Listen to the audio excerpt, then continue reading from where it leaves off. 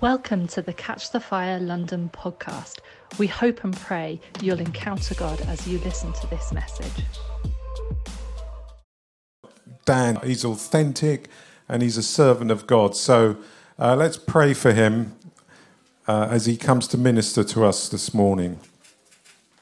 Father, we thank you for Dan. We thank you for his servant heart. We thank you for the authenticity that he carries. And as he comes to speak to us this morning, I pray that your anointing will be upon him, Lord. Let them be words that come directly from your throne because of the Spirit, your Spirit that sits within him. And bless him and bless us as he ministers to us. In Jesus' name, amen. Amen. Thank you, Michael. You know, recently I got introduced by someone who I'm not going to name, I'm just going to look at. Stephen, who told everyone in a room about that message, but completely missed the point of the message in his explanation. So it just sounded like I stood at church and took my clothes off. But thank you for saying the point of the message, Michael. That's good. It's much better when people actually remember what you were talking about, not just the weird things you do. I know you do, Stephen. It's fine. Well, good morning, everybody. Hello. How are you all doing today? You good? Awesome. I'm really excited today. Because I get to talk about one of my absolute favourite subjects this morning. In the Rota, we're going through the I Am series. So who was here last week when Chloe talked about the great I Am and just set the scene wonderfully? And there was power that moved in the room. There was healings happened. Come on, wasn't there? It was awesome. And so you've all had a really exciting week thinking about the I Ams of God, the great I Am. I'm going to try and make sure I can speak to you guys either side of the iPad. And this week, we're moving on to some more of the specifics. And so the title I got this week was I Am Your Father. But for all of you Star Wars fans out there, you're going to love that. The first time I read it, it said, I am your father, and then the Bible verse. But my screen only showed up the book. And so it said, I am your father, Luke. I was like, amazing. I am your father. No, so I'm not going to talk about Darth Vader, but I'm going to talk about a better father. Amen? Come on. He set the bar pretty low, that guy. So, first of all, let's open the Bible. Let's go to 2 Corinthians. Also, can I just say, thank you, Timmy. You can tell the righteousness of a man by the size of his Bible. Look at this thing. I forgot to bring my Bible with me today, and Timmy gave me the world's biggest Bible. This is awesome. It's like, you know, if someone's not listening, I'm just going to throw it at you, and you're going to... But anyway, right. And saying that, totally worth it, because I totally lost my place. Right, 2 Corinthians 1. Okay. And this is just such a juicy verse. It's so good. Okay, here we go. I'm going to go from verse 3. Blessed be the God and Father of our Lord Jesus Christ, the Father of mercies and of all comfort, who comforts us in our tribulation, that we may be able to comfort those who are in any trouble with the comfort with which we ourselves are comforted by God. Praise be, so the NIV says, praise be to our God and Father, the Father of all compassion. Why don't you just say the word compassion? I love words. I like figuring out words. I don't like just reading a book and being like, they're great words. I like to understand the words. It's really important to understand what the words are you're using, right? Okay? Don't just say things. Words matter, as Stu says a lot. And the word compassion, quite literally, split it up, is into two things. You have come and passion. The word compassion means to be moved or to come into passion. I think too often we confuse the word passion with pity. And I think often we operate as Christians in a come pity kind of attitude of like, oh man, that's just horrible. I need to deal with it. You know, it's why advertising for charities works. You know, you look at aid campaigns for issues happening in the third world and all the challenges going on, even Ukraine, all that stuff. People pull on pity to get an action out of someone. But pity only brings slight results. It brings maybe a slight concern. It might open up your wallet a little bit. Compassion is powerful. To be moved to passion for something means you cannot stay still. You cannot be passive. You cannot afford to do anything in your life other than make a difference in that situation. That's the Father we have. A Father who's not just pitying you, but he's moved to passion for you. What does that look like? That's pretty epic, eh? And then it says, and God of all comfort. The word comfort's not just a little, oh, they're there. It's not a little blanket that we like tuck around our neck and feel better about ourselves. It's not having a bath at the end of a long day. The word comfort literally translated, and you figure this out by now, is to come into a fortress. What does that look like? The God of all comfort means that every time he responds to you in love, it's him coming and placing you into a fortress of his love. And so if you combine those two things, he is all powerfully chasing after you with passion. He is moved to passion for you. He wants to get to you, surround you, and place you into a fortress of his love, which, by the way, has never been scaled, defeated, destroyed, or able to be besieged. It's a fortress of complete victory. That makes a difference in your life. How are you feeling about your Father right now? How many of you got evidence of him doing that for you? Let me change the question. In the last 10 minutes. Come on, we should all live in a reality where we recognize that we are placed in a fortress of his love in all things and through all things in every single moment. Why? Because we can't afford to say, I'm a Christian, and turn up to church and live this life and then follow the Great Commission like we all should be doing of making disciples of all nations if we don't understand that we're first receiving it. Because an evangelistic message that's not understanding that we have a Father who loves us, and not just oh, I love you, but I'm going to come with passion for you. I'm going to move things, change things, fix things, resolve things, and restore things for you, and do all that while you're in the safety of my love.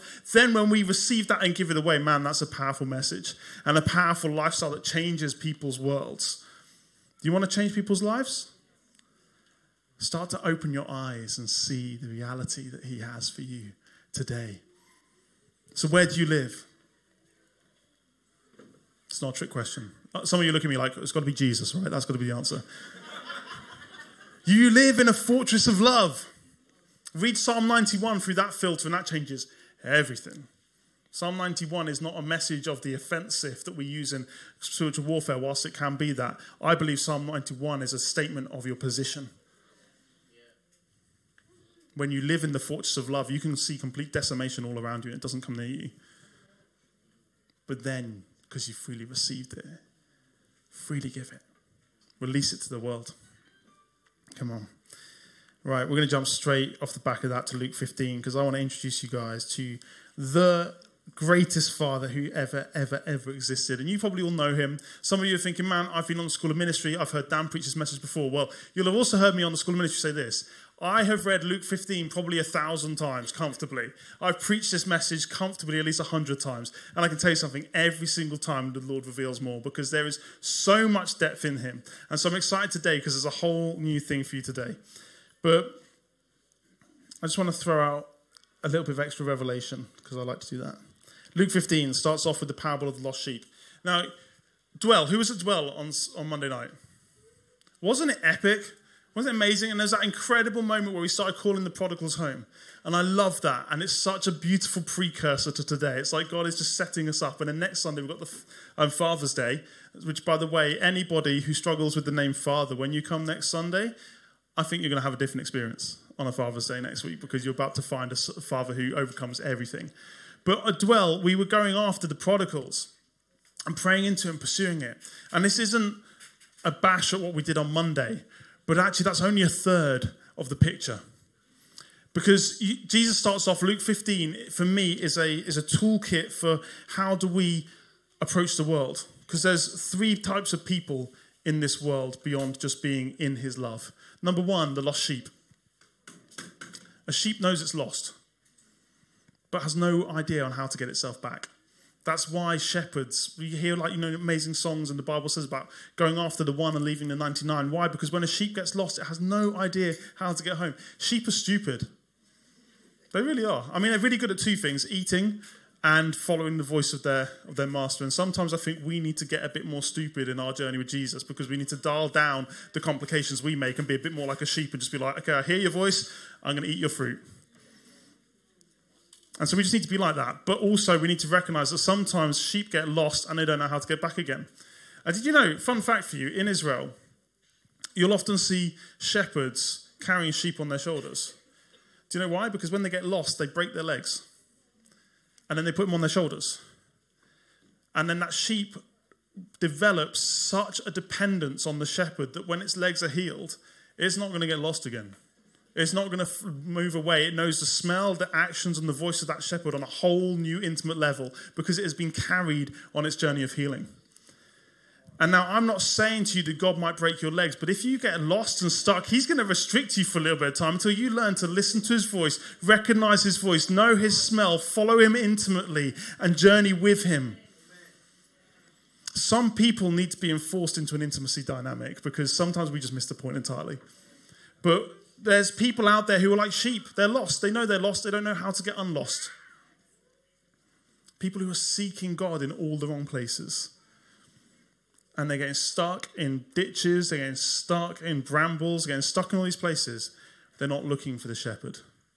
We need to pray for the lost sheep, people. We need to pray for them. Then there's the parable of the lost coin. Does a coin know it's lost? No. Coin has no idea. Coin is lost. Coin is just existing. There's lots of people in this world who are just existing, and they have no idea that they're lost. Doesn't mean they don't deserve to be found. I had this picture on Monday night, actually, of the father's hand, and he was just throwing coins up and down in his hands, like this, with a big smile on his face. And the pile was getting bigger and bigger, and I was just like, God, what does this mean? He's like, my coins are coming back into my purse. And it's just like, he's like, there's a lot of coins out there. They have no idea they're lost. But man, when they find their way back into my household, they're going to enjoy themselves. They're going to have the time of their life because they didn't know they were lost before. So being found is a next level revelation. There's some coins we need to be praying for in this world. And then we reach verse 11, the parable of the lost son. Now, let me tell you something. I want to rename this and, tell me off if you think this is naughty. But I want you to get a pen and cross out that title in your Bible and write this, The Tale of Two Prodigals. Why? Because the word prodigal, words mean something. We need to understand something. For years and years and years, I attended prayer meetings in churches being like, yeah, we're going to pray for the prodigals, thinking that just meant everyone who wasn't in church. But it's not true. There's lost sheep, there's lost coins, and there's prodigals. Prodigals. So one definition of the word prodigal, the negative definition is this: somebody who is extravagantly wasteful. A prodigal is simply this: somebody who has walked in access to the comforter of all comforters and the God of all compassion. They've had access to it. They've lived in that realm and they've walked away and they've wasted their inheritance. They've been extravagantly wasteful with everything of God's kingdom. They've turned their back. They've walked off. And then you've got another definition of the same word. That's a really positive one, which is to be extravagantly lavish. Because you see, this story is about a father who's a prodigal, but in the good sense. He is extravagantly lavish with his love. And then you've got a son who is a prodigal in the worst sense. He's extravagantly wasteful with that love. And I was thinking as we were doing the offering declaration, I love the fact that it's not just I'm giving, but also it's let me be lavish with your love, God. I want to be transformed into a prodigal son in a way that means I get to be extravagantly lavish with the goodness of God. But I get to see slaves set free, captives set free, the sick healed. But even more than that, I get to understand the wealth that is within me from my Father God and recognize it and never waste it. And that's where I want to take you this morning. So let's start off with Luke 15, verse 11. It says here, a certain man had two sons, and the younger of them said to his father, Father, give me the portion of goods that falls to me. So he divided to them his livelihood. Now, look, some versions say, give me my inheritance. We all know how inheritance works. Someone has to die for inheritance to be released. This son is saying in this moment, Dad, I don't care about you, relationship with you, connection with you. I don't care about you being alive or dead. All I care about is what I get when you die, and I want it now. He's saying, you're worthless to me. How many times have we done that? Either with our earthly fathers or even just with our Father God. I want the stuff, God. I don't want a relationship with you. I want the stuff. I want the good feels. I want the bits and pieces. I want the things. And we negotiate and we try and get them. Failing to recognize the fact that we're saying to the Father, I don't need you. I don't want you. An early inheritance is a wrong inheritance. It's abortion. It's premature death. And so he gave them his livelihood. He gave them everything. He split it between his two sons.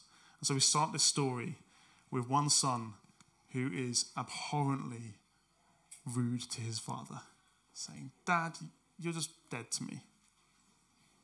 and yet he still gets his inheritance. And then we have a father who is so lavish that he gives it freely. And not many days after, the younger son gathered all together, journeyed to a far country, and there wasted his possessions with prodigal living. He was extravagantly wasteful. The older brother really helpfully helps us understand what that is. He says he's been going to parties, he's been with prostitutes, he's been doing all this kind of stuff. He's not been making good choices. In fact, he's been, on one level, you could say he's been trying to be everything that his father wasn't. He's trying to take all the goodness of that household and make it dirty and wrong and broken. He's living badly. He's turning to lies. He's turning to the wrong things. And he wastes it all. But when he had spent it all, there arose a severe famine in that land, and he began to be in want. Now, there is, in the 10 Commandments, there is one commandment that has a cause and effect. And it's this: honor your mother and father so that it can go well for you in the land the Lord is giving you. And about 5 years ago, I was having one of those moments with God where I was like, God, it doesn't feel like things are going well for me. And he said to me, well, Dan, are you in a land that I've given you, or are you in a land that you've given yourself? And he was like, and are you living in honor? I was like, oh, man. I started to look at it. I was like, well, actually, in this moment, no, I'm not. I've been like, my will, not yours, God. I'm over here in my will, and this is my way or the highway, and I'm going da-da-da-da, but God, why aren't you blessing me? And God's over there in the land of milk and honey going, why are you over there? How often are we walking in my will, not your will? My will, not your will be done, Lord. Like, it's just, and when you say it, when I speak like this, you're like, yeah, no, I've never done that. But you have blatantly done it. We've all done it. Let's be honest for a second. Are you in a land you've given yourself? That's what the prodigal son did. He's like, I'm going to go off to a distant land, outside of my father's reach, outside of my father's will, outside of my father's covering. I've given myself this land, and I've pied it all away, and now it's not good for me. Are you in a land you've given yourself, or are you in a land that the Lord has given you? And then next, are you in honor? Now, honor in this context could be literally your earthly mother and father. It could be spiritual leaders in your life. It could be your boss at work. Are you honoring those that God has positioned over you in your life? Because if you're not, it's not going to go well for you. God loves honor, and he will honor.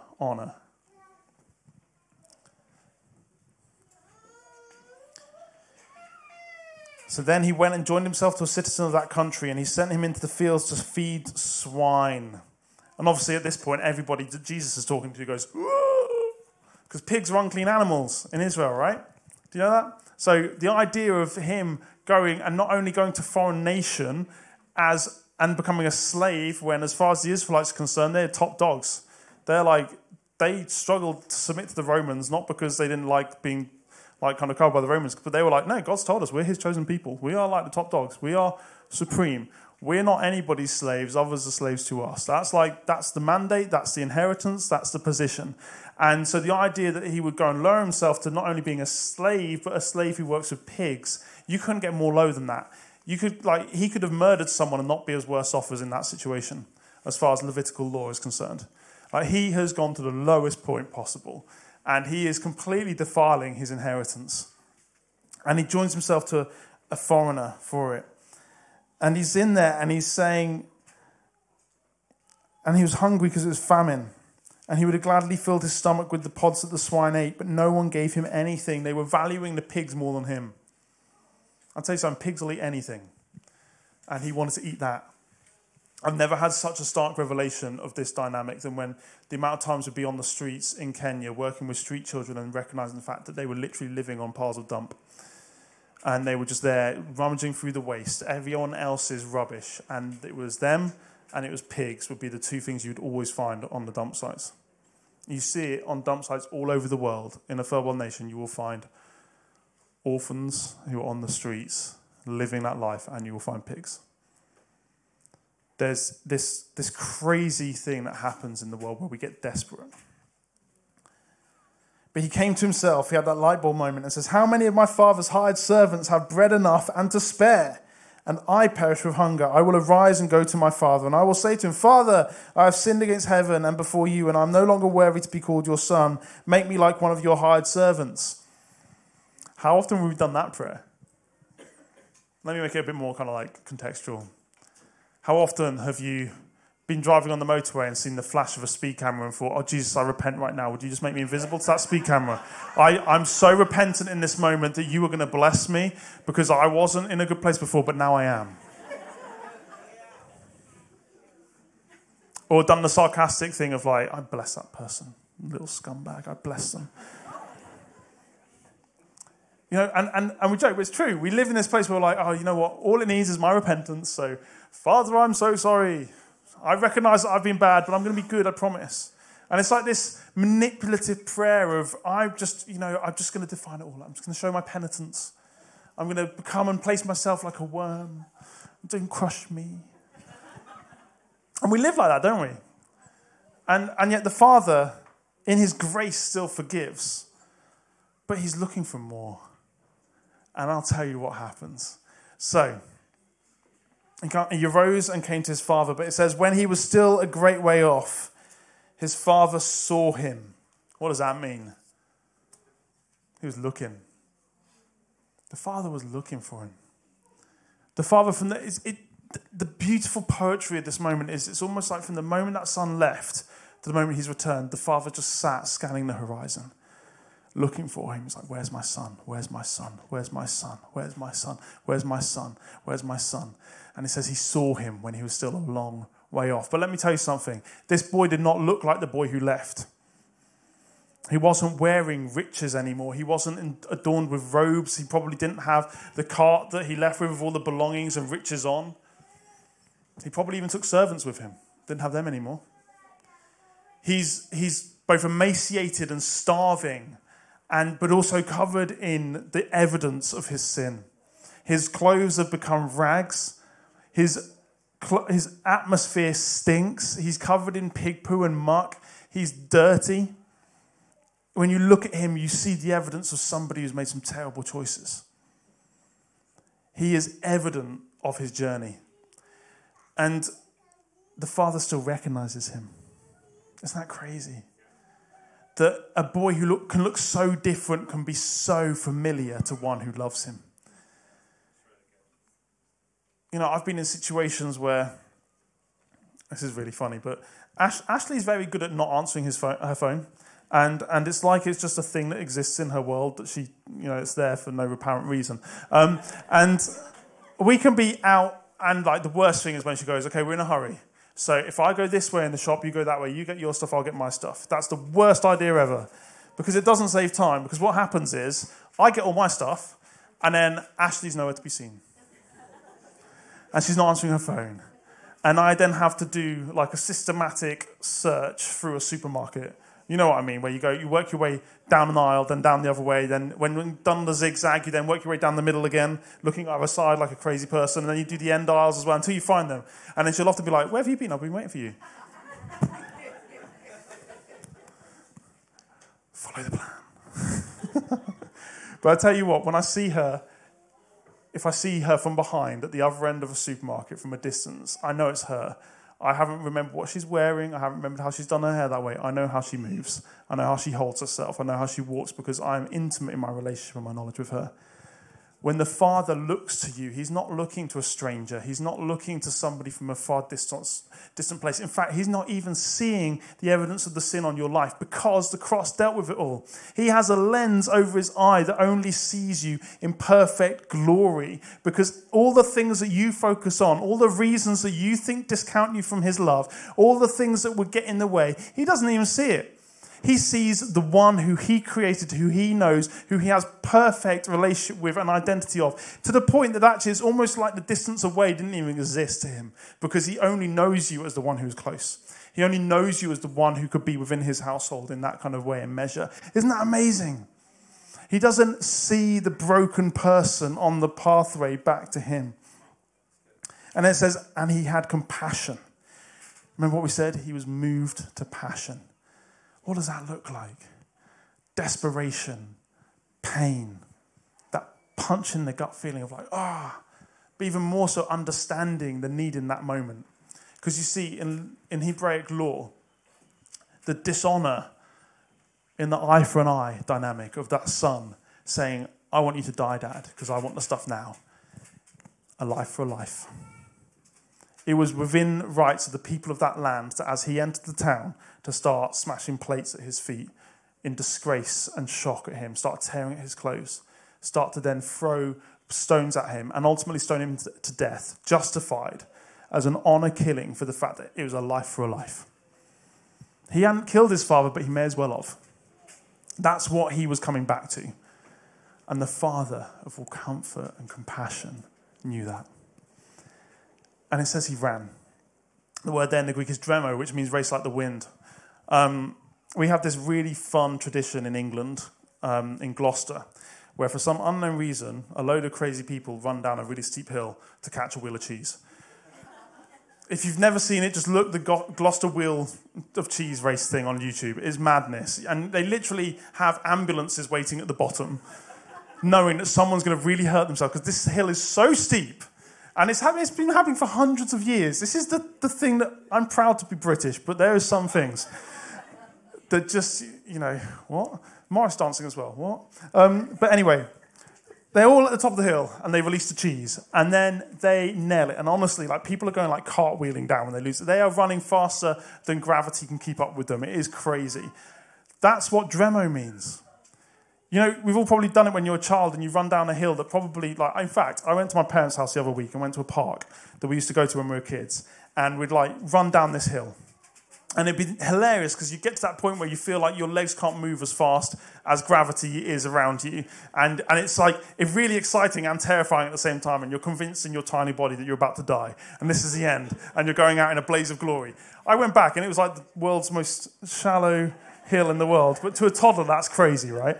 But that thing of his desperation, that desperation of running, dremo is to race like the wind. It's to run faster than you possibly thought you could run. It's to just let your legs overtake. And the thing that's wild about this story is full of so many nuances within the Hebraic culture because, for an adult male, especially an adult male who's a landowner, the inference of the story is that he's like a lord, he's an important guy. They would only ever be seen walking in public. Never run. For two reasons. Firstly, because it was undignified to run. Secondly, because the robes they wore were like a dress. And trying to run in a dress, I've been told, is really hard.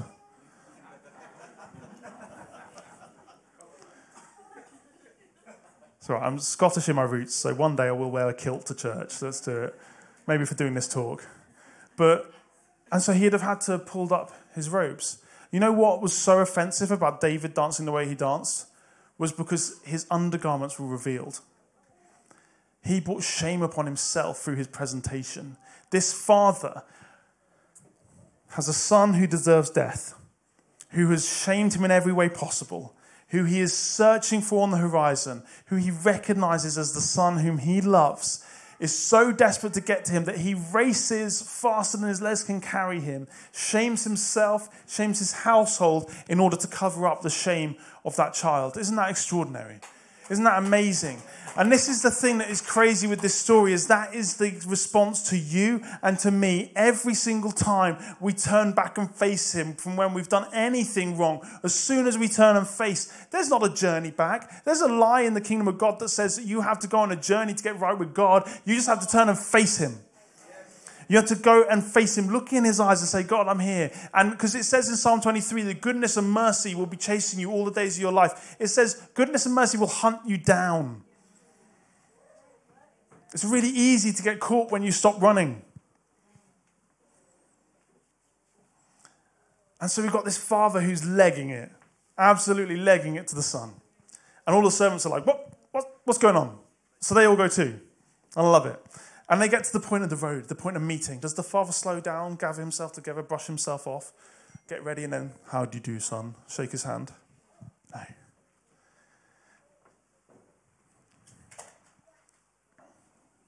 It says he ran and fell on his neck and kissed him. Some translations say that he kissed him all over. Let's go back to what that son looked like. But also, let's just think about this for a second. There's an element of physics going on right here. With Newton's third law, every reaction has an equal and opposite reaction. The son who's walking like this and the father who's legging it like this, there's a point of impact that happens. He fell upon his neck and kissed him all over. It's hard to kiss someone all over when they're standing up, but tell you what, when you're lying on top of them, have you ever wondered why people go down in the power of the Spirit? I can tell you that. It's because the Father of all fathers just legged it down the road, landed upon their neck, and is kissing them all over. Because you can't stand. You can't stay upright when he turns up with his love, because he's going to come and just destroy it. I actually did it once. We had a guy, Aaron. I don't know how many of you remember Aaron Rebello. We were at a conference. I was teaching this, and I literally ran across the stage and jumped on him. However, the revelation of what was going on hit Aaron like a ton of bricks, and he went down under the power of the Spirit after I'd already committed to the jump. And so the point of impact was, in fact, when Aaron was already flat out on the floor, and I just landed upon him. I just copied what my father did. God wants to do that to us. He wants to make a completely ridiculous display of his love for you. He wants to just outdo anything that could be seen and done. And so he kisses him all over. Remember that this kid is dirty, he's stinking, he's broken down, he's in rags, and there's nothing that the Father won't kiss. There's nothing the Father won't touch. There's not a single disease, choice thing you've done that the Father won't come with his kisses for. He will kiss the leprosy, both metaphorically and physically, in your life. I've never, ever seen such an extraordinary miracle as being in a hut in Kenya with a man who hadn't seen another person for a month because of his leprosy that he had because of HIV/AIDS. And John Arnott stood there, took his hand and kissed it. And the man just started to get covered with heat in his body, and the healing started to come. It was amazing. The fearlessness of a man who understood what the Father was doing in that moment brought the Father's reality in that man who was alone in that moment.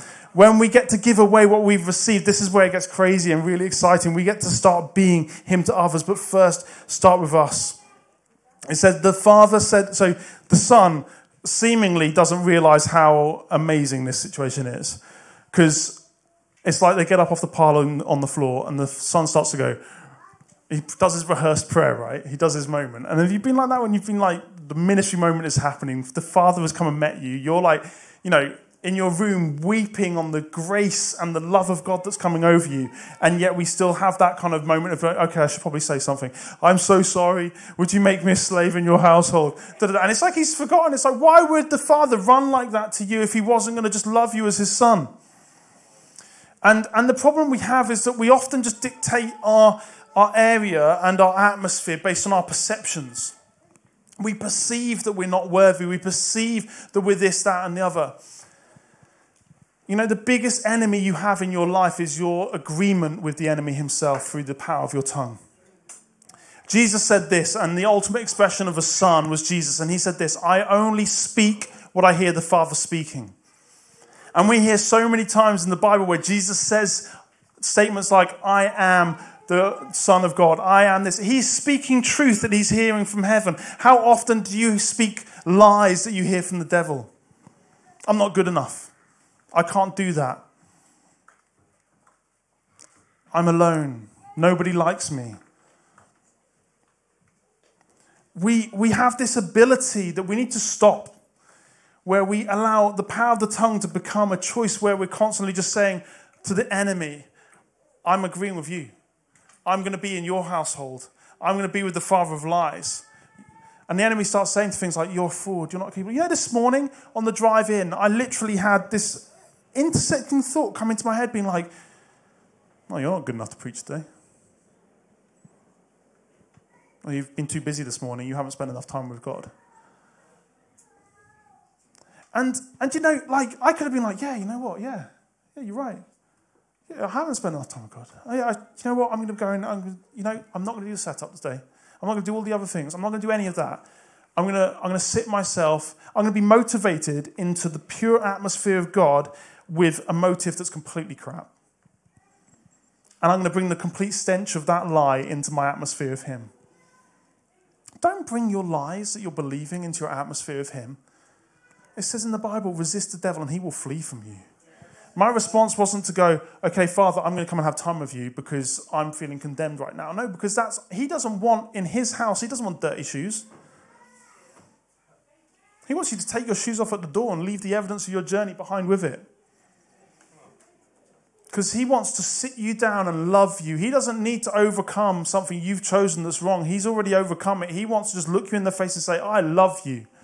I'm so proud of you. I adore you. You are the head and not the tail. You are an overcomer. You are perfect in who I've made you to be. I have called you for such time as this. I have made your ways right before you. I have set the path of your life ahead of you. And know what? I'm going to do it with you. Come on. He's not interested in the lies you believe. He's only interested in you listening to the truth that he speaks. And when you start to partner your tongue with that, you start to notice something happens in your life. When you hear a lie from the enemy, do you go, okay, yes, sir? Or do you go, no, excuse me, that's not who my Father says I am. That's not who he makes me to be. That's not who he has defined my life to look like. That is not my portion. That is not my inheritance. So get away from me. I'm only listening to him. And I'm only going to speak of him.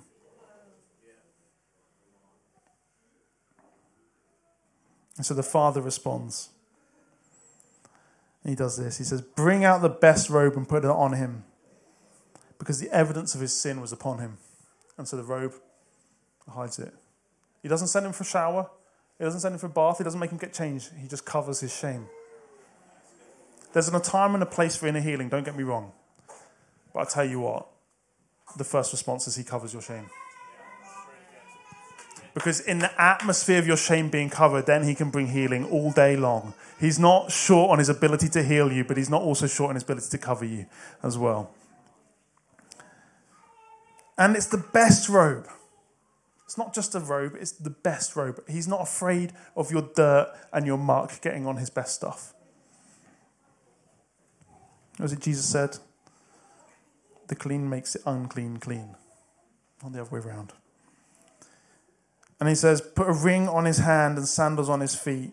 The ring says he's got authority. He's been restored. He can make decisions. He can say, this is on behalf of my Father in all things. When he turns up, it's like the Father's turned up. You've had a ring put on your finger. When you turn up, the Father's turned up. Yeah, come on, give that a hallelujah. That's worth something. Sandals on his feet because his feet were tired. And God's kind. We have a Father who's kind. He's really kind. He will put sandals on your feet. And in fact, the sandals here are like the Gucci sandals of the day. They weren't the really practical, like Roman soldier sandals. They were like the supple, leather, beautiful, perfect sandals. And it says, bring the fatted calf here. Check this out, okay. He doesn't say, go and find the biggest calf. He says, find the calf that I've been preparing for this moment. Bring the fattened calf. Not any calf, the one I've prepared for this moment. And not get it ready at home behind closed doors where we can have a nice party just with our best people. Come to this place on the road. Come to the place of meeting, the place of impact, the place of mess. The unplanned, disorganized, messy meeting of restoration. Let's have a party here. Because also, remember in Psalm 23, it says he prepares a feast table for you in the presence of your enemies. What were those townsfolk about to do to the son? They were about to stone him to death. He's surrounded by people ready to go. They're ready to stone him to death. They are literally in that moment his enemies. And the Father says, let's have a party right here. In this messy, inconvenient place, let's have a party to just compound everything they could think of love and say, no, this is what love looks like. You don't need to expect in your life to just have everything blue skies and wonderful rainbows and butterflies. But when the God of all compassion and comfort turns up, the situations look like your enemies being shown a display of his splendor. And tell you what, it's a feast table. It's not a one-on-one dinner. What does that mean? There's more seats available around the table than just for you and him. What would it be like if the very people who want to stone you to death actually sat at the feast table with you? Because in the abundance of his love, there's always enough to give away. Don't always expect to be removed. Expect to change things. Expect to redeem things. Expect to do things with him that change the world around you.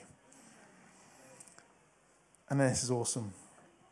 It says, let us eat and be merry, for this my son was dead and is alive again. He was lost and is found. And let me tell you something. That son at that moment was trying to define himself as a slave. He was trying to define himself as much below what he was, but the Father never stops calling him a son. He, despite behavior, choice, despite action, still says, this is my son. My son. He doesn't have a right to define himself in this moment. He doesn't get to say whether or not he's my child or not. He is my son and I choose him. And in fact, he was dead and is now alive. As far as the Father was concerned, the moment of behavior was a blip. It was just, he was in death. He was under the veil of death and darkness, but now he is alive. Again, he is restored and I see him. One of my favourite movies, Blood Diamond.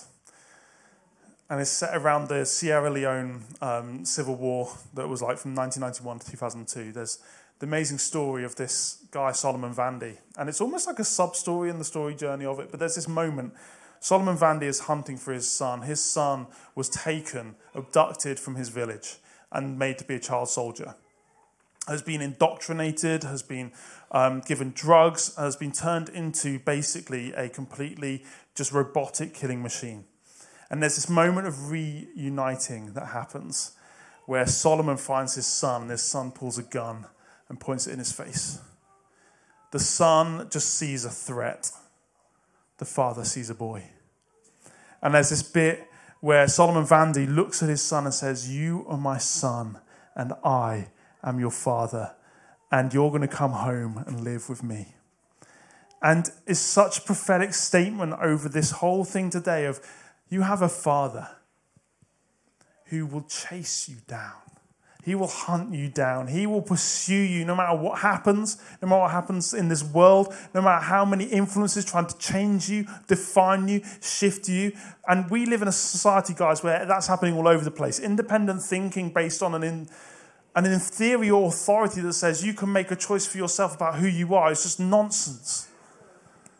It's not from his heart. And he will find you and he'll say, I'm not seeing a boy who is indoctrinated on drugs and robotically killing people. I'm not seeing every life you killed, every child you snuffed out, everything you did. I'm not even seeing the gun in your hand. I'm seeing a little boy who needs his daddy's love right now. And I'm here and I'm telling you, you're my son and I am your father. And nothing you can do will change that because you're coming home with me, son. There's a really good book that Alistair wrote called The Road to the Father's House. You should read it because there's way more into this stuff than this. He's not afraid of where you've been. You know, the only thing that he'd possibly be afraid of in this whole story is that you would not come back to him. And so he's going to run and run and run to you. The Father reminds us of who we are, not what we've done or who we've become. His reference and knowledge of us is based entirely on who he knows us to be, not who we think we are. There's an awesome song by Charity Gale where the bridge, it's just epic. It's one of those ones you put in the car and you can't help but shout along with it. And it says, I know who I am because the I am tells me who I am. I know who I am because the I am tells me who I am. Do you listen to the I am? Do you let him tell you who you are? Or do you tell him who you are? We need to change our whole attitude to repentance. We need to change our whole attitude to approaching him. Because he doesn't need to know what we've done wrong on one level. He just needs to see that our heart is to say, Father, I want to be like you. I want to be who you say I'm going to be. Would you help me become more who you say I am? Don't tell him what you've done to not be like him. Just desire to be more like him. Desire to walk in his word and his truth in all things. Just before we minister, we live in a culture of orphanness and independence. There is, in so many areas, just an attack on identity in this world. And I even the other day I was watching a parenting video and they were railing on this idea of saying to your firstborn child, be a good big sister or big brother to your younger child, look after them, that's what you have to do. And they're railing on it, being like, that's such an unfair pressure on an older sibling. Such an unfair walk to go on with an older sibling. Why should they have to do anything for their younger sibling? And something in my heart, I was listening to it thinking, yeah, that sounds kind of right. And I've got a younger brother. I made mistakes on the journey. I feel responsible in some ways for some of those mistakes. And I was like, yeah, that's good. Yeah, how dare we? How dare we tell children how to behave towards their siblings? They should be independent. They should be completely free to be their own person. And I caught something in the spirit. That verse we started with, where it says, you cannot give what you haven't first received. But then when you receive it, you get to release fathering to the world. There is a joy that should be celebrated in being someone who influences somebody else's life. There is a birthright and identity of a flow of the Spirit where you get to, in any way, whether it's meeting with a friend or when, like a younger sibling, whatever, there is a family model and a mandate that when you are walking ahead of somebody, you get to impart it to them. You get to show them how to be. And not only that, it's a joy, but also it's a flow. It's never in lack. I fully expect Isla to be the most amazing big sister to Caleb, to protect him, to support him, to help him grow. Not because of his lack, but because when she does that, she's doing it from a place of knowing that she's protected, she's covered, she's able to grow. If you understand that you're protected and loved and able to grow and on a journey, then it doesn't matter who you're up ahead of and who you're against, because you know you've got it anyway. You're never in lack. We said it in the offering declaration, and we're not just talking about finances. You are never in lack. Your Father's love is enough for you. It is your joy to replicate the Father. Why don't you stand if you can?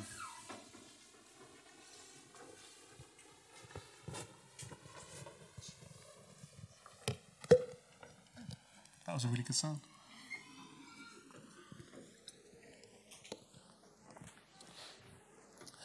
There's so many different levels of what I feel like the personal journey of this morning is and the outworking of this. And so I want everybody to have an opportunity to get with the Father. You may be feeling, I just feel like I've been on this journey all wrong. I've been trying to work my way into my Father's house. I've been feeling guilty. I've been feeling broken. I've done all these things in my life. How can I possibly be worthy of his love? And if that's you, then honestly, I just want to say to you right now, stop it. That's maybe a little bit blunt. But you can't do anything to earn his love because you already earned it by existing. And so if you don't feel worthy of his love, if you feel like there's too many things to push through this morning, then I'm just going to invite you. We've got a really beautifully big space here this morning, which is in itself a miracle because we, in theory, made less space and there's more space, which is great. But if that's you, I want you to just come do business with the Father up at the front. Just come fill this space. If you're feeling, you know what, I don't feel worthy, then come and see what happens when you step forward and see what his response is. And so that could be kneeling, that could be standing, but just come, be bold. This is about you and him in this moment. He doesn't care about anything right now other than you and him. For some of you, you just feel really impassioned right now. You're like, yeah, come on. This is brilliant. I have a Father who loves me and I know I'm loved. I know I'm covered. I know I'm in that place. I want to just go and do and release fathering to the world around me. Well, then you guys have just been released as the ministry team this morning. And I want you to behave yourselves on some level because, it's not a free rein to just go and be crazy. But I want you to just go and release love. That doesn't mean you're going to be strange and stand and be like, I love you, my daughter. It's not anything weird like that. But just literally an embrace. No words needed, an embrace.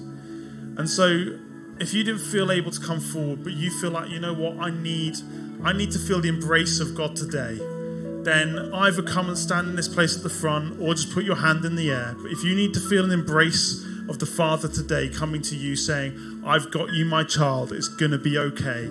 It doesn't matter where you've been and what you've done, but I love you so much, then just come. Put your hand in the air or come and stand here. But if you're somebody who's feeling, you know what, yeah, yeah, I'm ready. I'm ready to release this. Father, I thank you, and I'm ready to release your love to others. And I want you to come, and we'll do female to female, male to male. But if that's you, I want you to just come, and there's 4 guys at the front here, but come and embrace somebody. But even embrace somebody near you.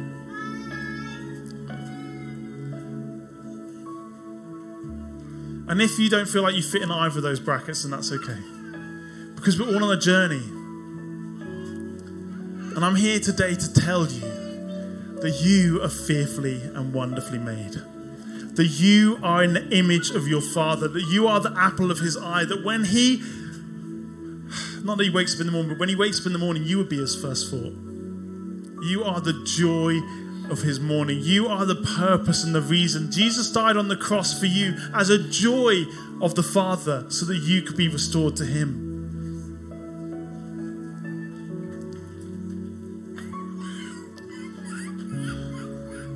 I'm just going to release a blessing. But as a father, I just speak identity over each of your hearts today. I speak acceptance over each of your hearts today. You are loved. You are chosen. When even before you were born, you were God's good thought. And he so wanted to see you walk in this earth that he made a choice to bring you into this world. There's not a moment you've faced in hardship that he hasn't felt with you. He hasn't hurt with you. He hasn't been with you. But that he wants you to live in joy with him. And in the name of Jesus, I just ask right now, Father, would you kill the fattened calf for each and every person in this room and online today? Would you release an atmosphere of merriment and joy? Would you release a celebration because your children are not dead, but they are alive and found in you? And in the name of Jesus, we release an impartation to understand and see that you are within a fortress of his love, and you have a Father who is moved to passion for you, that it is not a mountain too high, a valley too low, an ocean too wide, that he would not pursue you with his love. And Father, I ask you to open our eyes to see the moments of love that you are releasing today. Would you let us not miss a moment, but also, Father, we just cancel every lie of the enemy right now in Jesus' mighty name. Every single time we have heard that little voice lying to us and we've gone, yes, sir, I believe you, we cancel it right now in Jesus' name. And I command a complete cleansing of our ears and our hearts and our minds, that we would not hear his voice and accept it, but we'd reject it, that we would resist him and he would flee. And that in the name of Jesus, that we would stand and hear in the same clarity your voice, Father. I feel like there's some of you in the room where you feel like it's really easy to hear the devil's voice and hard to hear the Father's voice. That is a lie from the enemy. The Father is closer, louder, and more intimately aware of you in every single way. And his voice is there for you today. And so, Father, I ask you would just tweak our ability to hear you today. Would you move us from the voice of one to the voice of another? But would you help us recognize that when you speak, mountains shake and oceans are rippled and wave and tornado and everything, because your voice is the voice that breathes out stars. Your voice is the voice that spoke us into being. Your voice was the voice of glory, that when it said, Kathleen, you're coming into this world, it meant that every fiber of Kathleen's body was covered in the same glory as him himself. And that's for each and every one of us. You are full of glory. You are covered in glory. It's time for us to go and release that glory to another. And so, in Jesus' name, I commission you today to, as you freely receive, freely give. As you receive comfort and compassion from the Father of all comfort and all compassion, that you would give it away to others, not in detriment or lack to yourself, but understanding the flow that you live in is greater than the one who is in front of you. And that their needs can be wholly met through the flow that you release to them. In Jesus' name. And so go. Change the world. Be free. Know his voice. Understand that you are his child, in whom he is well pleased. In Jesus' name. Amen. Amen. Well, guys, the closing bit for this is simply Don't leave without a hug.